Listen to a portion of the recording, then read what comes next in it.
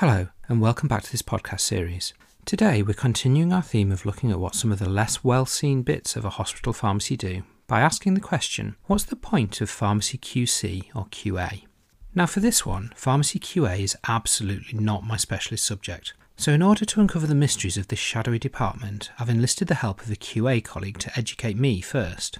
However, standard pharmacy protocols apply to this, so though she's only advising, any factual errors are completely due to her, not me. With that covered, we're going to talk about what pharmacy QA does, why it exists, why they're sometimes called QC and sometimes QA, and how without them the more visible bits of pharmacy and of patient care in general could grind to a halt. As we only have a short podcast to cover things in, we're absolutely not going to cover everything, but we are hopefully going to give a broad overview to make you interested in finding out more and inspire you to track down your local pharmacy QA person, they're sometimes a bit well hidden, and find out a bit more for yourself. So with those caveats, let's get started.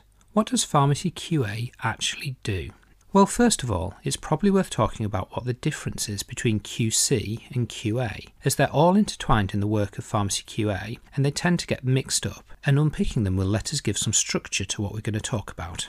So quality control, or QC, is all about the checking of things, and is probably the sort of thing that springs most easily to mind when thinking about what pharmacy QC do. It's in their traditional name, after all. So this checking of things is about testing stuff and making sure that things are as they should be. Looking at a specific unlicensed medicine, for example, is what you've bought what you think you've bought? Or testing aseptically made products to make sure that they are actually aseptic. So this is quite sciencey stuff, microbiological testing or chemical analysis in some of the larger centres. But there's also stuff in the QC area that you might not think of as being traditionally pharmacy. So for example, medical gases. Does the system you've got set up to deliver oxygen around the hospital actually deliver the oxygen that you need? So that's the QC aspects, but the other side of it is quality assurance or QA. QA is earlier in the process and is about building in safety into pharmacy processes around the procurement, storage, distribution and use of medicines. As we've covered in a previous podcast, licensed medicines get their licenses by demonstrating that they are effective, safe and made to an acceptable standard.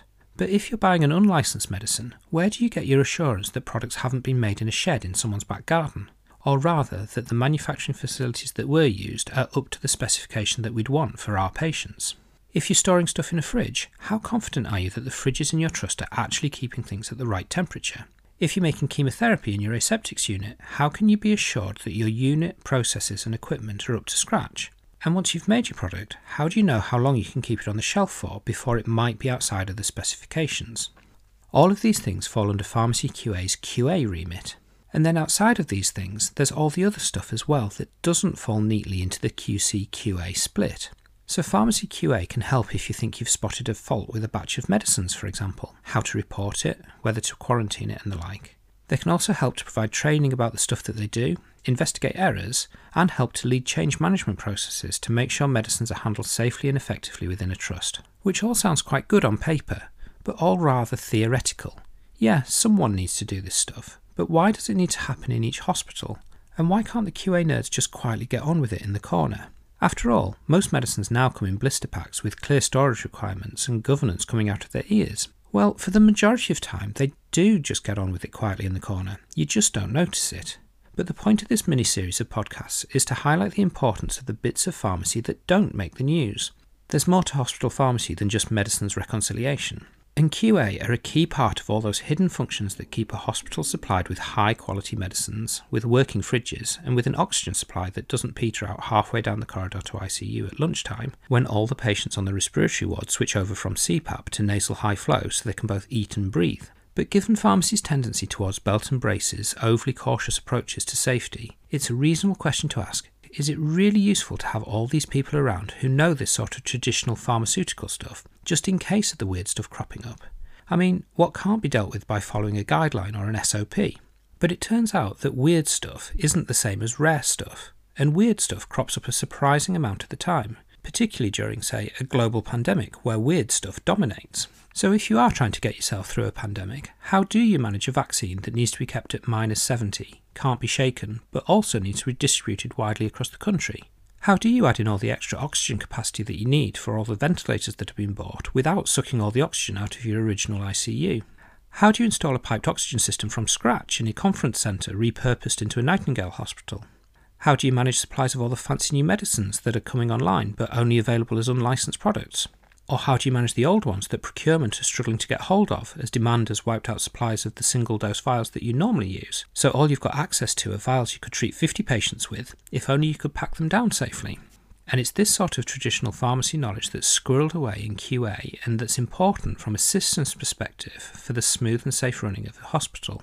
But it's also important from an individual patient perspective too. So if you're wanting to get a medicine from abroad, or having problems keeping a medicine storage area at the right temperature, or wanting to inject something designed for veins into the spine and want to know if that's okay, go and talk to your friendly local pharmacy QA team, and involve them early, as they may be able to make things simpler for you and get the best treatment for your individual patient actually into your individual patient in a reasonable time frame. They may have a reputation for talking about TSE certificates, C of A's, workplace exposure limits and the like, but they are a patient-focused service and can help you to make pragmatic decisions about the products that you use and how you use them in a timely manner. So hopefully this has helped to uncover a little bit about what the pharmacy QA nerds do and how they can help healthcare systems treat patients by applying the pharmacy knowledge you learnt at university but never thought you'd use in real life. If you get a chance to go and see what they do, there's worse ways to spend your time. Thank you for listening, and see you next time.